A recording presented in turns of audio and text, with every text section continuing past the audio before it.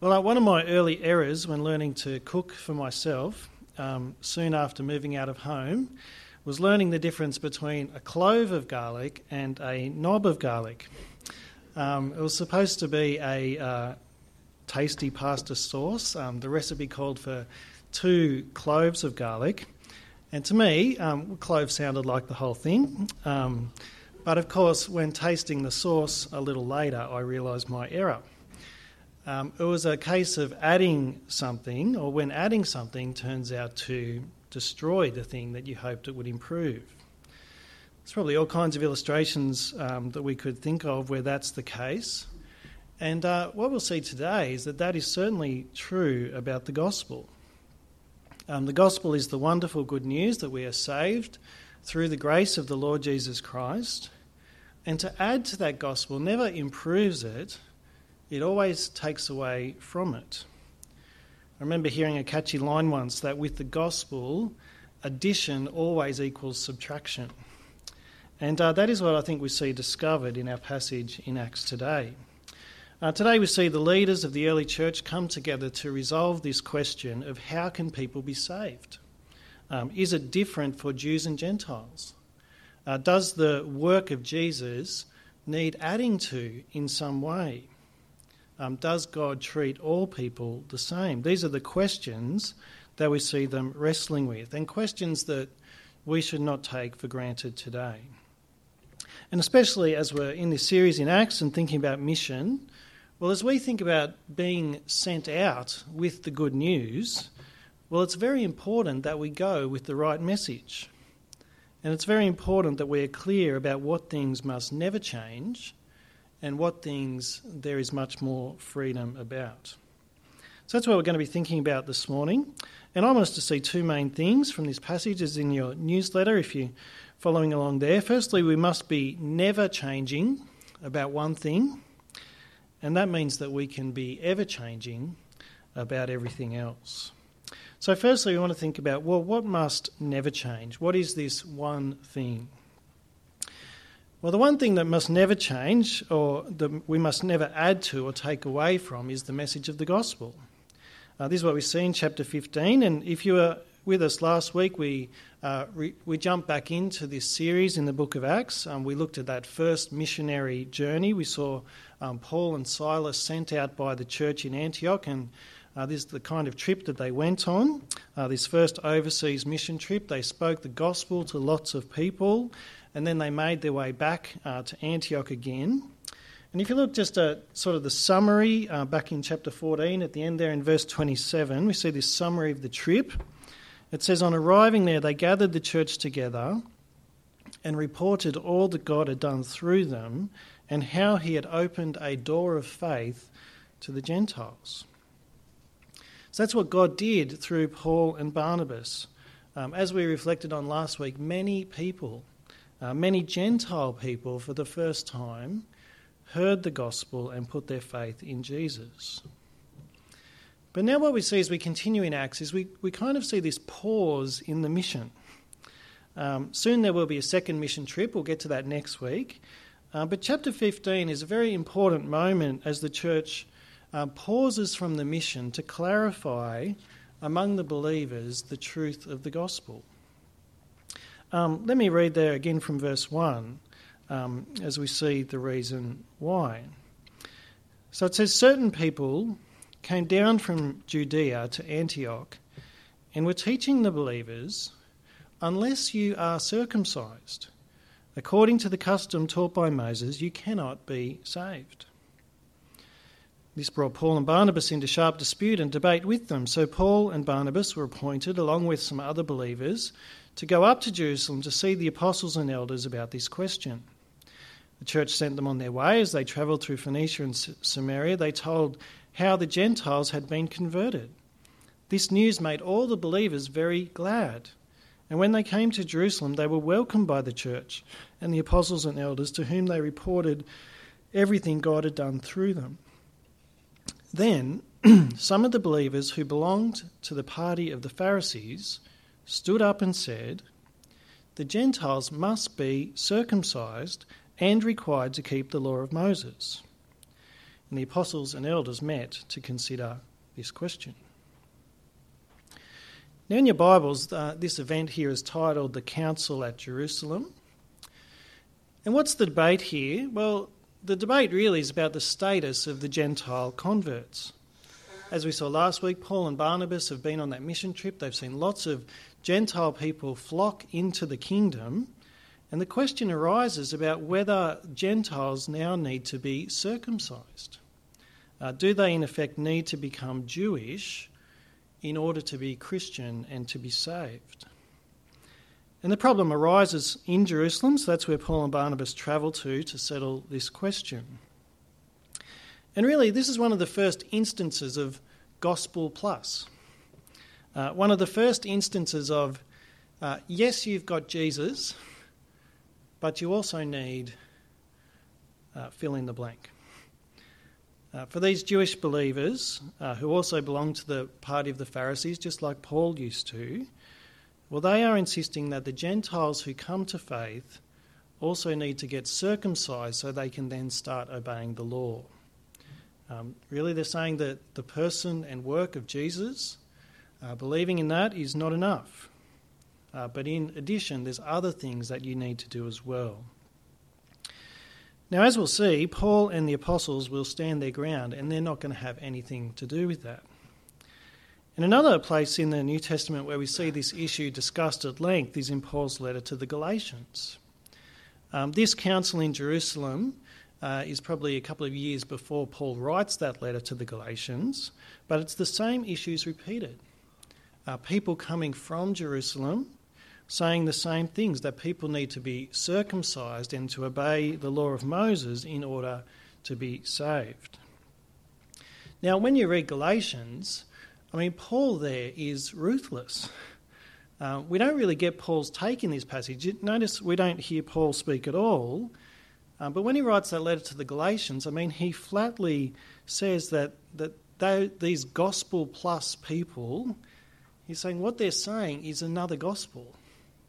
It's no gospel at all. And he says that anyone who preaches that gospel is condemned to hell. That's how strong he is. He says that if anyone preaches to you another gospel, well, let them be under God's curse. So this issue of gospel plus, it comes up here in Acts 15. It comes up again in Galatians. We look back and we think it would have been nice, wouldn't it, if they settled it here once and for all, and then it never raised itself again.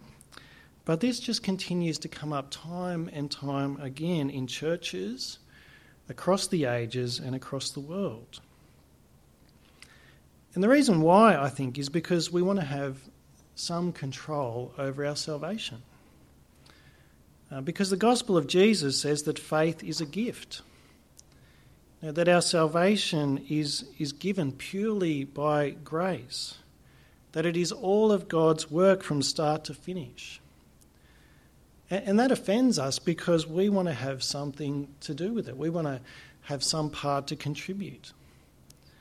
And so you can substitute in all kinds of different things. It's unlikely that there's churches today demanding that every convert be circumcised. I've never heard that. It's probably not a great church growth strategy. But, substitute in something else. And the conversation is often like this, that if you're really saved, yes, you've put your faith in Jesus, which is great, but, to show the evidence that you are really saved, well, then you have to do these things. Or you have to not do these things. And it's easy to get there because the New Testament, of course, is full of instructions about right behaviour and right ways of living once we are united to Christ.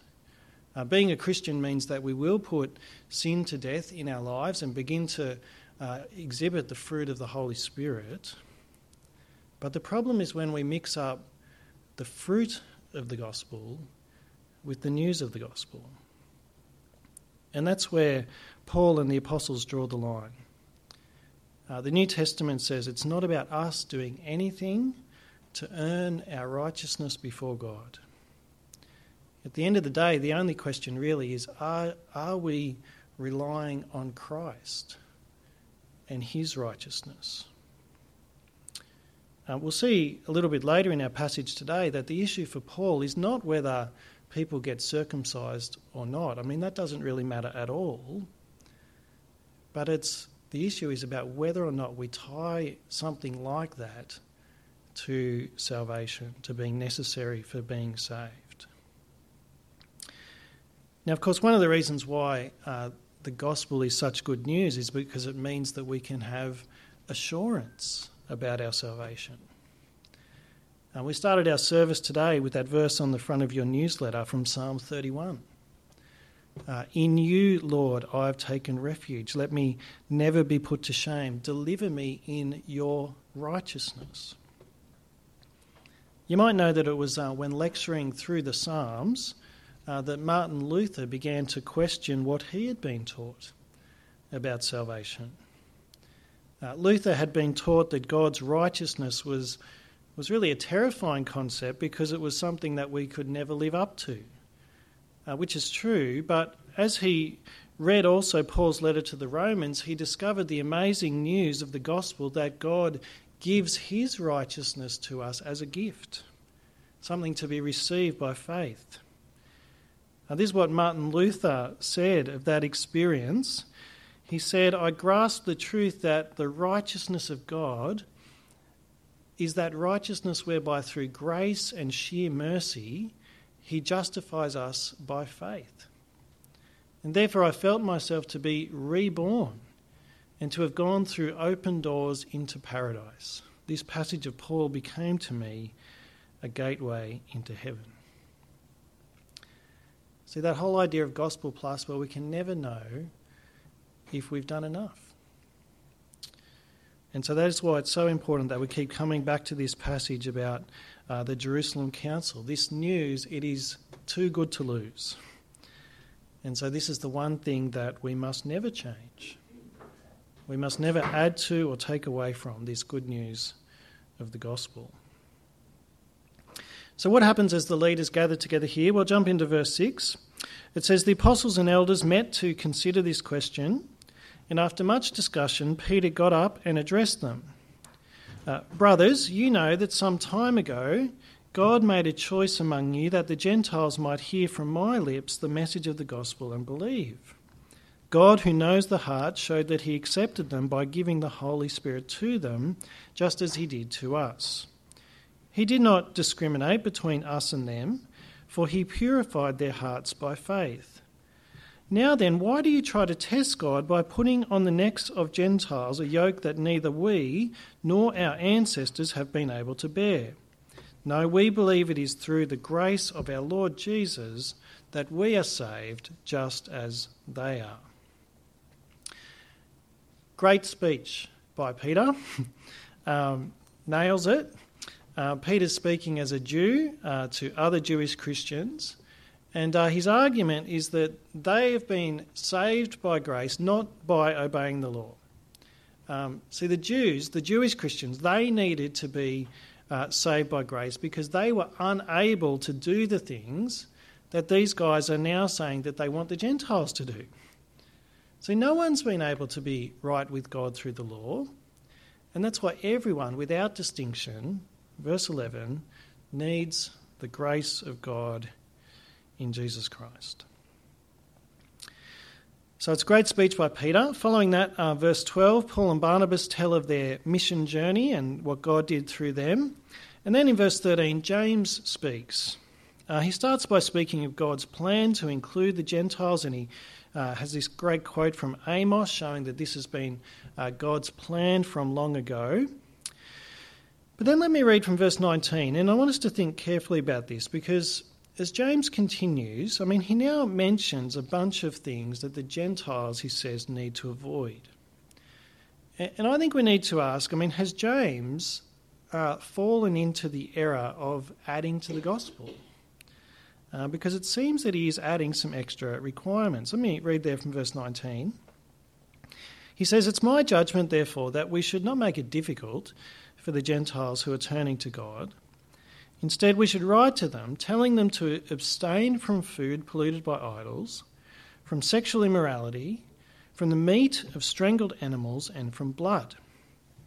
For the law of Moses has been preached in every city from the earliest times and is read in the synagogues on every Sabbath. So that's James' suggestion. I think you can imagine if you're a Gentile convert and you hear that, where you think you'd probably be fairly happy with that. I mean, glad it didn't come back saying I need to get circumcised. I can, probably handle doing some of the food things. But, think about this. It does sound here like James is sort of smuggling in some things, some works of the law that they must do. It starts out with salvation by faith, but then from verse 20, there's a bunch of things he says to abstain from: food polluted by idols, sexual immorality, the meat of strangled animals, and from blood. So is this a case of gospel plus from James? Well, I think the reason is probably more about being a way of Gentile believers showing love toward their Jewish brothers and sisters. I think this is not so much a salvation issue, but more a pastoral issue. And that's why James raises these things. Helpful passage to read alongside this is Romans 14 and 15. It's the same kind of issues, the same kind of things that Paul speaks about there, speaking about the weak and the strong in faith, and how some would choose, for the sake of others, not to participate in certain activities because of they wouldn't want to be a stumbling block to other believers. If you want to hear that unpacked more fully, Gareth preached on those passages in Romans last year. Great couple of sermons on our website if you wanted to look at that. And the things that James mentions here that they should abstain from, they're all things that would happen at a pagan temple. So you would eat food improperly butchered and sacrificed to idols. Temple prostitution was part of it. And so probably what James is saying is that to these Gentile believers, as you turn to Jesus, well, that requires a turning away from all of that past idolatry. And for the sake of not causing your Jewish believers or Jewish people in the area to stumble, well, making a strong break from those things will help to preserve the fellowship of Jew and Gentile gathering together in the church. And so the council agrees and they write this letter. They appoint people to go with Paul and Barnabas to go back to Antioch with them. And then in verse 30 and 31, we're told that it's received well. Verse 31 says the people read it and they were glad for its encouraging message. And so what is the result of this? Well, what it means is that when there is clarity about the gospel, well, then the work of mission can continue. And maybe it's an obvious thing to say, but if we're to be on mission for Jesus, if we're going to be sent out by him, well, then we'd better go with the right message. Because all kinds of damage can be done when people go with a different message, with a different gospel. But all kinds of blessing and freedom will come when we go with the message of Jesus. And as we continue, after seeing the importance here of holding fast to the gospel, well, we now see that because of that, well, there's also a whole lot of things that we can hold on to a lot more lightly. And I think we see that in two different ways in two short episodes here at the end of our passage today. So firstly, we see how Paul and Barnabas part ways. In verse 36, we see that Paul wants to go back and visit all those places where he went last time, see how the churches are going, but there's a dispute about taking Mark with them or not. Barnabas wants to take Mark with them, but Paul says no because last time Mark deserted them. Now that happened in our passage that we looked at last week in verse 13 of chapter 13, and at that time it was really just a passing comment. and we weren't really told of any of the problem or the controversy of it. But here, well, Paul obviously wasn't very happy. So it says in verse 39, they had a sharp disagreement, Paul and Barnabas, and they parted company. Barnabas took Mark and sailed for Cyprus, but Paul chose Silas and left, commended by the believers to the grace of the Lord. He went through Syria and Cilicia, strengthening the churches. So there you go. I mean, if you think that everything was rosy in the early church, well, not at all. Instead, we have this disagreement, and we read this and we think that's terrible. Paul and Barnabas, they were the dream team on mission last week, and now they're going different ways. But in God's providence, well, what we see is that this argument actually results now in 2 mission groups going out instead of 1. Barnabas and Mark go to Cyprus. Paul takes Silas and goes north. Now 2 teams go out with the gospel and strengthen the churches. It's kind of interesting here that Luke doesn't comment at all about who was in the right. Maybe because here was an area of freedom. And that what was much more important was that they just got on with the mission. The focus really then is on Paul's mission trip, and we don't hear of Barnabas again in the book of Acts, so we just follow Paul from now on. But we now come to a second incident, I think, again, illustrating Christian freedom. So in verse 1 of chapter 16, it says, Paul came to Derbe and then to Lystra, where a disciple named Timothy lived, whose mother was Jewish and a believer, but whose father was a Greek. Now this is Timothy, who will become Paul's protege later on. It's the Timothy that we have 2 letters addressed to in the New Testament. Here it says, the believers at Lystra and Iconium spoke well of him. Paul wanted to take him along on the journey, so he circumcised him because of the Jews who lived in that area, for they all knew that his father was a Greek. As they travelled from town to town, they delivered the decisions reached by the apostles and elders in Jerusalem for the people to obey. Now, I wonder if you're a little bit jarred by what you read there. I think, we read this and think, well, what is going on?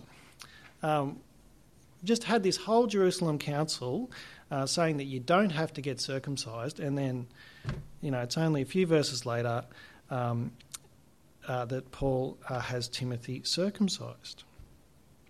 So what's going on here? Well, I think the difference here, but in this chapter compared to the chapter earlier, is that before the Pharisees were saying that this is something that you must do in order for people to be saved. And whenever the church demands extra things like that as a requirement for salvation, well, Paul will not have a bar of it. So it's not for that reason that Timothy is circumcised. Instead, really, it's for the sake of the mission going forward. This is a way of really avoiding that whole question as Paul and Timothy travel around together preaching the gospel. They do it so that there won't be any unnecessary barrier to stop anyone from listening to Timothy when he stands up and speaks in the synagogue. I think this is a decision based on evangelistic strategy. It might have taken a little bit to convince Timothy that that was the best strategy, but really it's an example of, I think, Christian freedom. Whether he's circumcised or not really makes no difference at all to his salvation, but in this particular context it will make a difference to how willing others will be to listen to him when he speaks the gospel. And so he chooses to go through with that so that the mission can continue. And look, I think there's lots of things like that, sacrifices that we might choose to make, things that may be costly, things that we don't have to do in order to be a Christian, but we may choose to do them for the sake of the mission. I think of people like Hudson Taylor. You might know he's the missionary who took the gospel to inland China. Radically for his time, he chose to dress in full Chinese clothes. We all wear clothes made in China today, don't we? But he adopted the same look and the same haircut as those he was seeking to reach. He didn't need to do that. And he was criticised by his fellow missionaries for taking that kind of step, but he saw that as a helpful way of taking the mission forward. It's the kind of principle that Paul lays out in 1 Corinthians 9. I thought we'd just finish with this verse today. He says, though I am free and belong to no one, I've made myself a slave to everyone to win as many as possible. To the Jews I became like a Jew to win the Jews. To those under the law I became like one under the law, though I myself am not under the law, so as to win those under the law. To those not having the law I became like one not having the law, though I am not free from God's law, but am under Christ's law, so as to win those not having the law. To the weak I became weak to win the weak. I have become all things to all people, so that by all possible means I might save some. And friends, that is the mindset of mission. And the result of using our freedom to serve others in that way, well, we see the result here in Acts again, in verse 5, where our passage finishes. It says, so the churches were strengthened in the faith and grew daily in numbers. So for us on mission today, well, here's two things for us to remember. May we never add anything to the good news of salvation through Jesus, but may we be willing to take away any barrier, any potential stumbling block, so that those around us would be able to hear and believe. Let me pray as we commit those things to God. Our Father God, we are so thankful for the wonderful news of the gospel, that in the life and death and resurrection of the Lord Jesus, that you have done for us everything that was needed so that we might be forgiven, so that we might have a new life, so that we might be able to come home to you. Father, help us to love and guard and proclaim that good news. And like Paul, may we become all things to all people, so that they too might hear and believe. And we pray in Jesus' name. Amen.